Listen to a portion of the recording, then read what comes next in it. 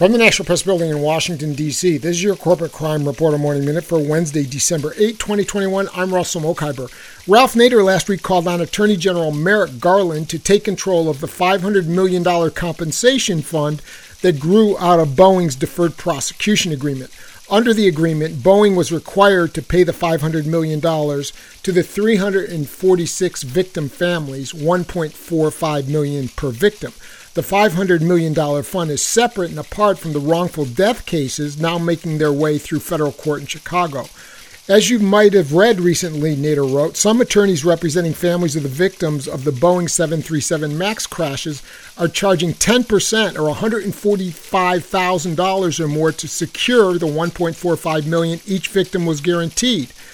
Some families have expressed outrage at this excessive fee charge. For the Corporate Crime Reporter, I'm Russell Mokhiber.